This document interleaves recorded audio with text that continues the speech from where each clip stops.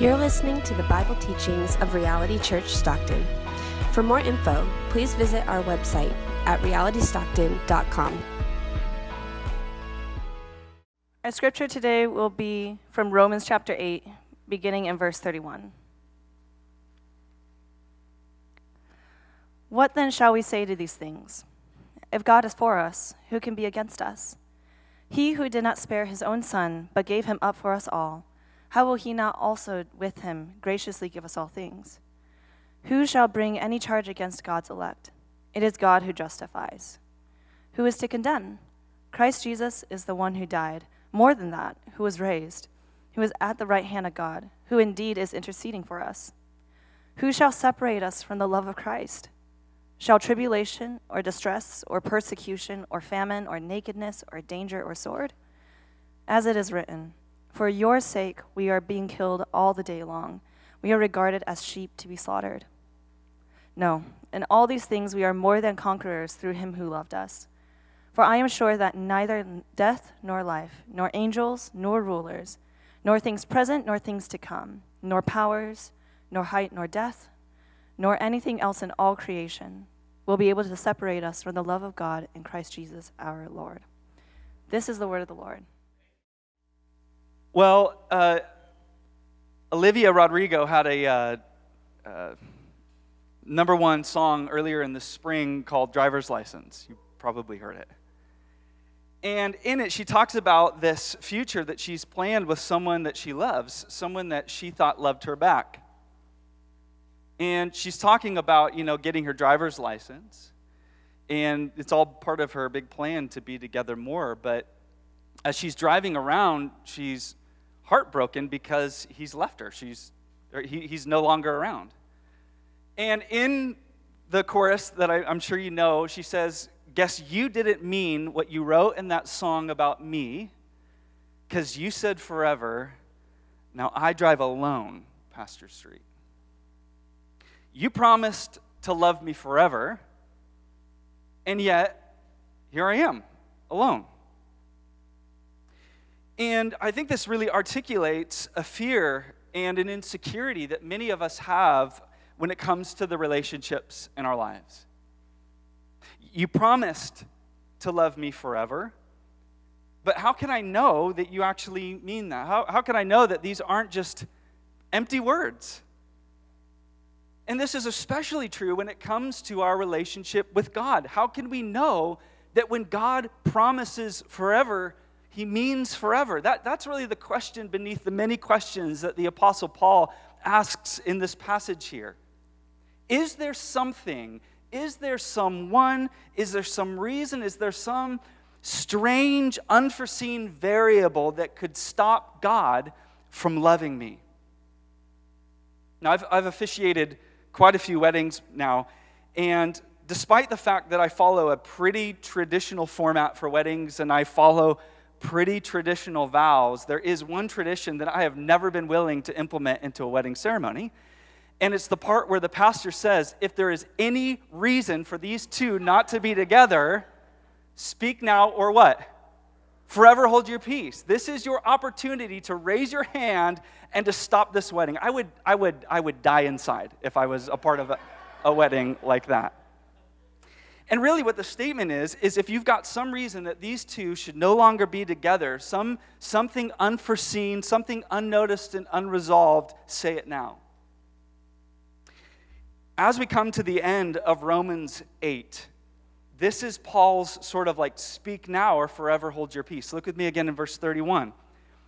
What then shall we say to these things? In other words, what can be said in response to all that has been mentioned previously in Romans 8 and really previously all throughout the letter to the Romans so far? What is there that could possibly be said now in light of all that Jesus has done to rescue us and to transform our lives? What is there that could be said or presented that could all of a sudden compromise God's love and convince him to walk away from us now? And what Paul shows us through these series of questions is that there is no amount of evidence against us, no amount of opposition against us, nothing that could present itself now or in our future that could undermine God's unbreakable love. The title of this morning's message is God's Unbreakable Love. What God wrote in that song about us, so to speak, He meant. And when God says forever, He means forever. Amen? So, in this passage, there are a series of questions. There are 5 questions that you and I have to consider if we are going to experience security and confidence and stability in the Christian life. 5 questions that are absolutely essential. So we're going to walk through these 5 questions. Question number 1, if God is for us, who can be against us? If God is for us, who can be against us? Now notice that this is a rhetorical question. He doesn't immediately answer the question. The obvious answer is what? No one. He doesn't give the obvious answer because sometimes it's the most obvious things that we need to stop and reconsider again. It's the most obvious things that we need to linger in. If God, who is great and mighty and sovereign over all of creation, is for us, or it could literally be translated over us, if this God is watching over us, then who could possibly come against us? Now, again, it's a rhetorical question. He's going to go on to tell us, well, actually, a lot of things can come against us. But who can stand against us? Now, what this doesn't mean, and I think it's really important to mention what this doesn't mean. God being for us does not mean that God stands for everything that we stand for. Please pay attention to this. Because something we've seen throughout history, and we have sadly seen, especially over the last few years, through these last few political cycles, is a very false line of reasoning that goes something like this. So-and-so claims to stand for God. We stand for God. I stand for this person. God is for me. This must mean that God is for who I am for. Now, as I say it that way, it's easy to understand how people begin to make those connections. Let me say it again. This person claims to stand for God. We stand for God. I stand for this person. God is for me. God must be for who I am for. But as one author put it, you can safely assume that you've created God in your own image when it turns out that He loves all the same things you love and hates all the same people you hate. There's an account in the Old Testament book of Joshua. The people of Israel are coming into the Promised Land. And it says in Joshua 5, when Joshua was by Jericho, he lifted up his eyes and looked, and behold, a man was standing before him with his drawn sword in hand. And Joshua went to him and he said, "Are you for us? Are you for our adversaries?" And he said, "No."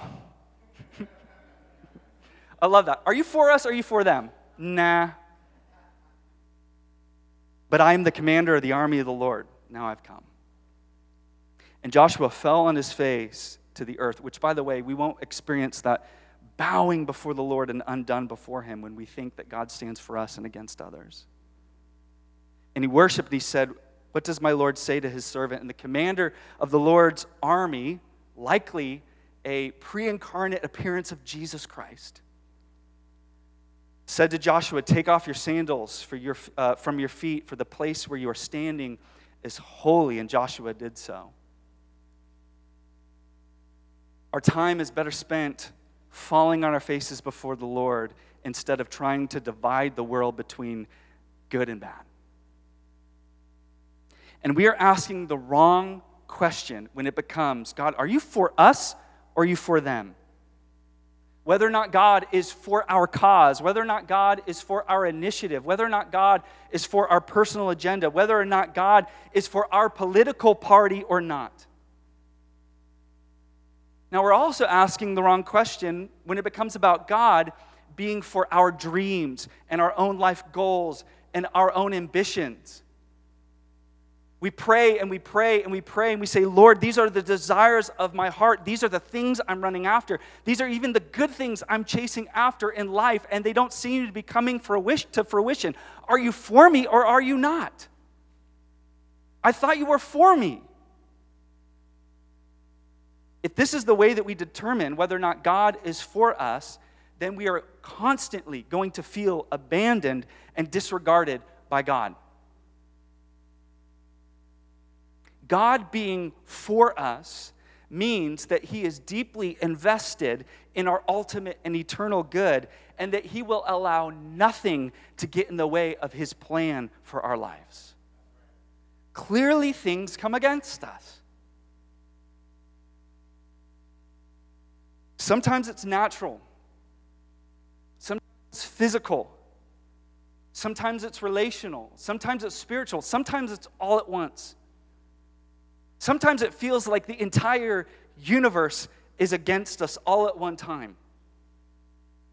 But the hope that we have is that with God on our side, no amount of opposition, no amount of setback or frustration or even trauma can thwart God's good plans for us. What is His good plan for our life? So we learned about this last week. To sanctify us. God's good plan for our lives is that we would more and more every single day reflect the character and life of Jesus Christ to the world around us. No power of hell, no scheme of man could ever pluck me from His hand. Amen? Let's look at question number 2. Verse 32. He who did not spare His own Son, but gave Him up for us all, how will He not also with Him graciously give us all things? Now, what Paul is getting us to consider through this question is that the gift of God's only Son, Jesus Christ, and His sacrificial death on the cross for us is a trustworthy guarantee of God's commitment to us, and that He is going to provide us with everything that we need in order to persevere into eternity. This is not a promise of riches. We can read into all things. Well, all things, that must mean all the things that I want. This is not a promise of riches. This is not a promise of health. This is not a promise of fame. This is not a promise of a happy family. This is not even a promise of emotional health. It's not a guarantee of our own personal dreams being fulfilled. It's the hope that God is deeply committed to us and our good, and He will provide us with everything necessary to fulfill His will. Another way of asking this question is like this. Why would God go to such great lengths to save us, to now just abandon us? Why would He invest so much to now just leave you? An inspiring story that I've told from the past comes from the late Reverend E.V. Hill and his wife. It was actually a story that he told at Jane's funeral.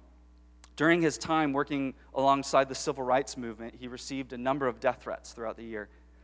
And one night he gets a call, and his face changes, and he solemnly puts the phone down, and his wife notices that something's wrong, and she begins to press him, and he finally tells her that he's received a death threat, and someone has threatened to strap a bomb to his car. The next morning, he wakes up and he realizes his wife is not next to her. Searches the house frantically, can't find her. He looks out the window and the car's gone. And after, a few terrible moments, he sees the car pulling back into the carport, and as she comes into the house, he's upset, and he's like, "What on earth were you thinking? Why did you do this?" And she said, "Well, I drove around the block to make sure that it was safe for you to get in it." And he made this statement. He said, "Never, ever, ever, from that point forward, did I ever question her love and devotion to me." At that point, it would be absolutely stupid for me to think and ever to question whether or not my wife loved me and she was devoted. And what we have in Jesus Christ is an even greater guarantee He was not just willing to substitute his life for us. He did so. He died. The bomb went off. He bore the weight of our sin and our condemnation and our curse so that we could be forgiven and live eternally. What gift of grace is Jesus, my Redeemer? There is no more for heaven now to give. There is no greater gift. There is no greater guarantee than what God has already given us in the person and the work of Jesus Christ. You really need to consider this question. What further proof could God possibly give you that he is committed to you? Question number 3. Who shall bring any charge against God's elect? We live in a world where we are surrounded by opinions and voices and criticism saying, this is what you are, this is what you're not, this is the way you failed, you're worthless, you don't add up, and this and that. We also have the voice of the enemy that the Bible describes as the accuser of the brethren that continues to bring charge after charge against God's people, showing us and reminding us of all the ways that we have sinned against God and we shouldn't belong to his family, and what we really truly deserve is damnation and death. And on top of all of this, we are assailed by our own inner critic, the voice of our own self coming against us with all of the negative self-talk about all the ways that we just don't add up. This is the normal human experience. And yet the only opinion that truly matters, the voice that matters more than the world's, the voice that matters more than the devil's, the voice that matters even more than your own inner voice, has already definitively spoken over the believer. You are justified. Verse 33, it is God who justifies. Who justifies my existence? Who gives my life meaning and worth? It's not the world. It definitely isn't the devil. It's not even my own self. It's God who has spoken. You are justified. As the Apostle John would say in 1 John 3, for whenever our hearts condemn us, God is greater than our heart and he knows everything.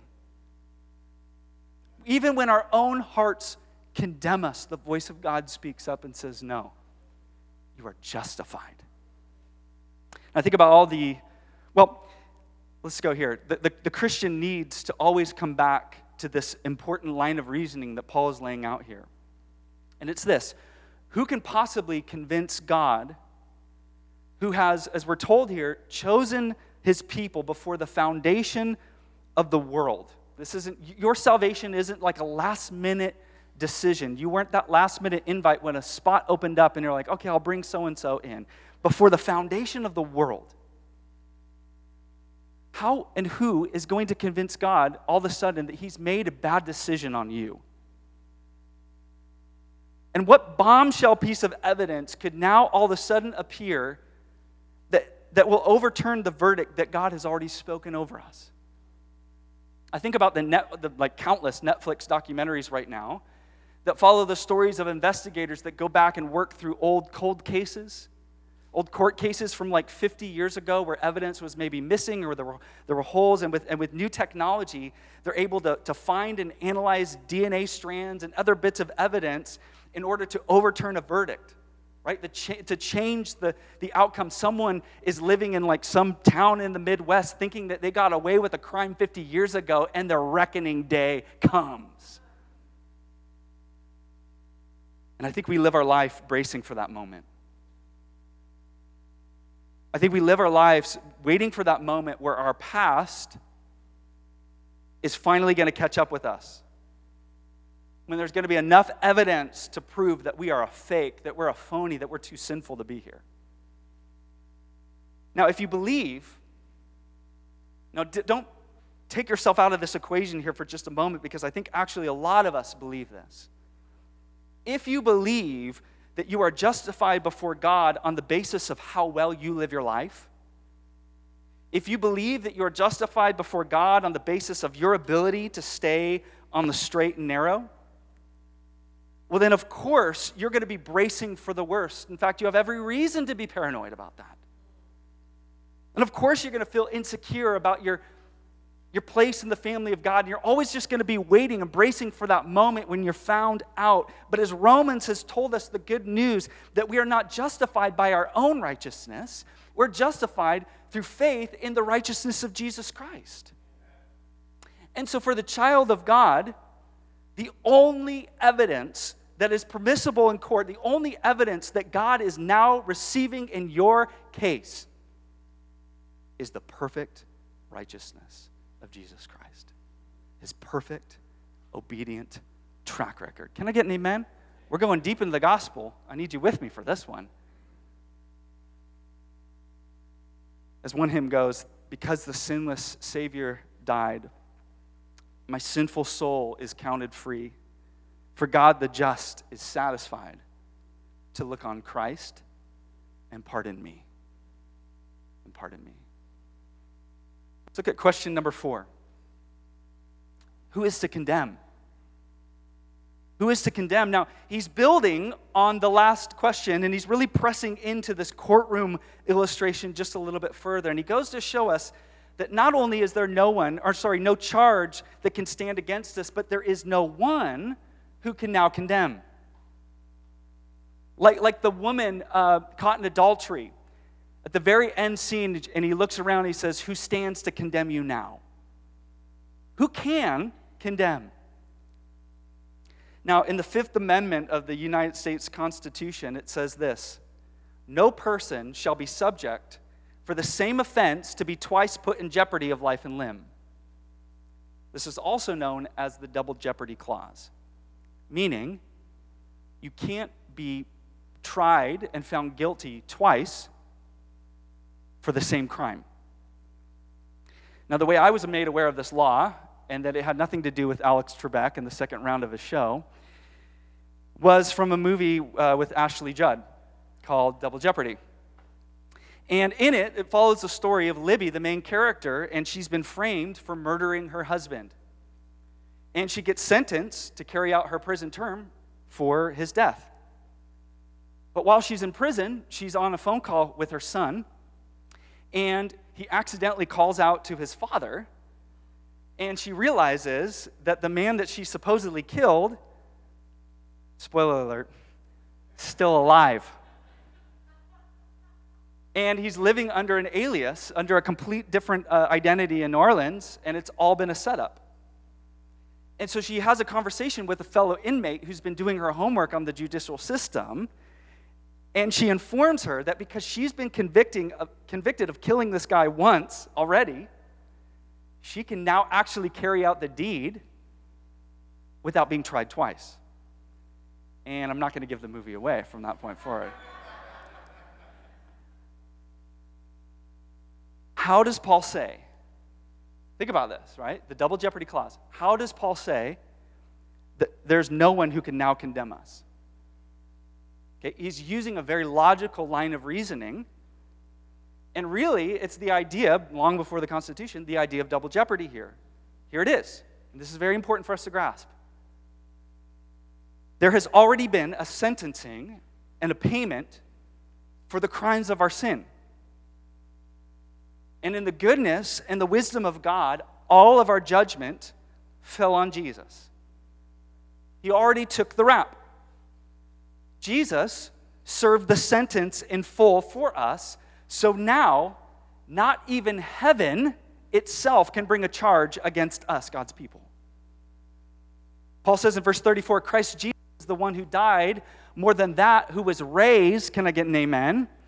Who is at the right hand of God, who indeed is interceding for us. Jesus died, he rose, he ascended, and now he serves as our advocate. Now Jesus serves as our defense attorney, if you will, daily bearing his wounds that saved us before the Father, interceding on our behalf, reminding all of heaven itself, I already served the term. As one hymn says, bearing shame and scoffing rude, in my place condemned he stood. He sealed my pardon with his blood. Hallelujah. What a Savior. Hallelujah. What a Savior. Let's look at one final question here. And it's found in verse 35. Who shall separate us from the love of Christ? Shall tribulation or distress or persecution or famine or nakedness or danger or sword? What is going to separate us from the love of Christ? Now, there's a famous story from Christian history following the account of John Chrysostom, who was the Archbishop of Constantinople in the 5th century. He had been brought before the Empress Eudoxia and the Emperor Arcadius, and he was being persecuted for the Christian faith, and they were trying to silence him from proclaiming the good news of Jesus Christ. And first, Eudoxia threatens John with banishment if he doesn't stop proclaiming the gospel. And he replies like this, "You cannot banish me, for this world is my Father's house." But then she said, well, then I'll kill you. "No, you can't, for my life is hidden with Christ in God." "Well, then I'll take away your treasures," she responded. "No, you can't, for my treasure is in heaven. My heart is there too." "Well, then I'll drive you away from all of your friends, and you will have no one left." "No, you cannot," he said, "for I have a friend in heaven from whom you cannot separate me." And it goes on to say, "I defy you, for there is nothing that you can do to harm me." There's nothing that you can do to harm me. And what John is doing is he's expressing his confidence in the promises found in this passage. Can anything separate me from the love of Jesus Christ? And no rhetorical question here. Paul makes sure that we understand it. The answer is no. In all things, verse 37, we are more than conquerors through him who loved us. Even when we're losing, we're conquering.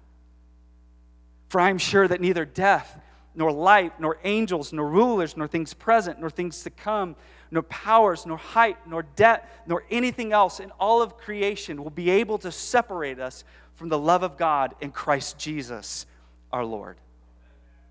Nothing in our human experience, nothing from the spiritual realm, nothing from your past, nothing from your present, nothing from your future, no matter how fierce, no matter how devastating, no matter how traumatizing, no matter which direction it's coming from, nothing can separate us from God's love in Jesus Christ. Years ago, Sally Lloyd Jones wrote the Jesus Storybook Bible.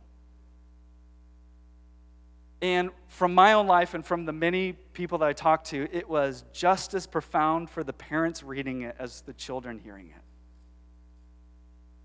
And in it, really the point of the Jesus Storybook Bible is to show what she calls or describes as the whispers of Jesus all throughout the Bible. That the entire Bible is a story of Jesus. And each story ends with a variation of the same line. And this is one of the ways the story ends. You see, Jesus was showing his people that God would always love them. And here's the line: with a never stopping, never giving up, unbreaking, always and forever love. So they don't need to hide anymore, or be afraid, or ashamed. They could stop running from God, and they could run to him instead as a little child runs into daddy's arms. What is strong enough to finally settle our fears? What is strong enough to finally unravel our debilitating shame? What is strong enough to stop us in that crazy impulse to isolate ourselves and to run from God and to run from other people?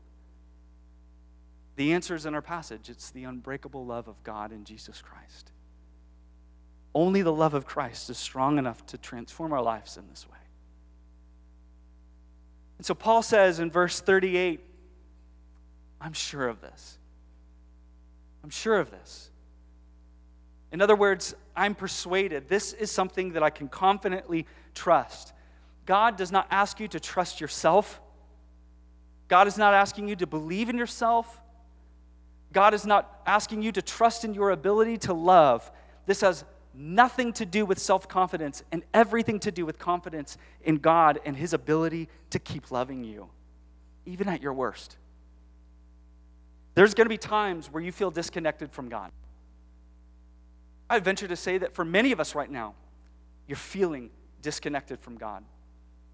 There are going to be times where you fear that God, once and for all, finally abandoned you. He finally got you figured out. All the evidence came forward, and he's deuces. He's out.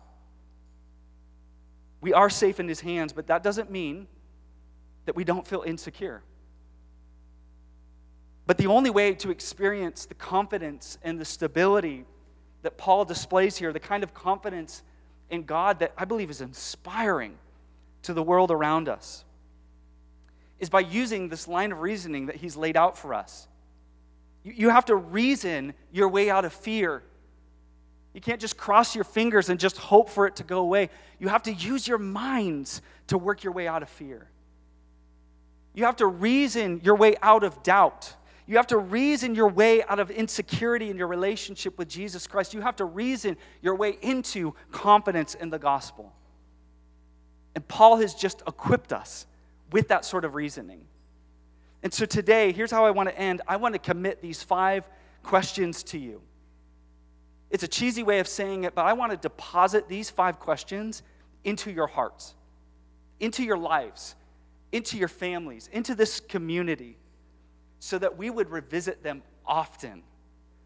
And so that we can walk through these questions when times get difficult, when we begin to fear, when we are not persuaded of God's love for us, in order to find that stability and to find that confidence in God's unbreakable love for us.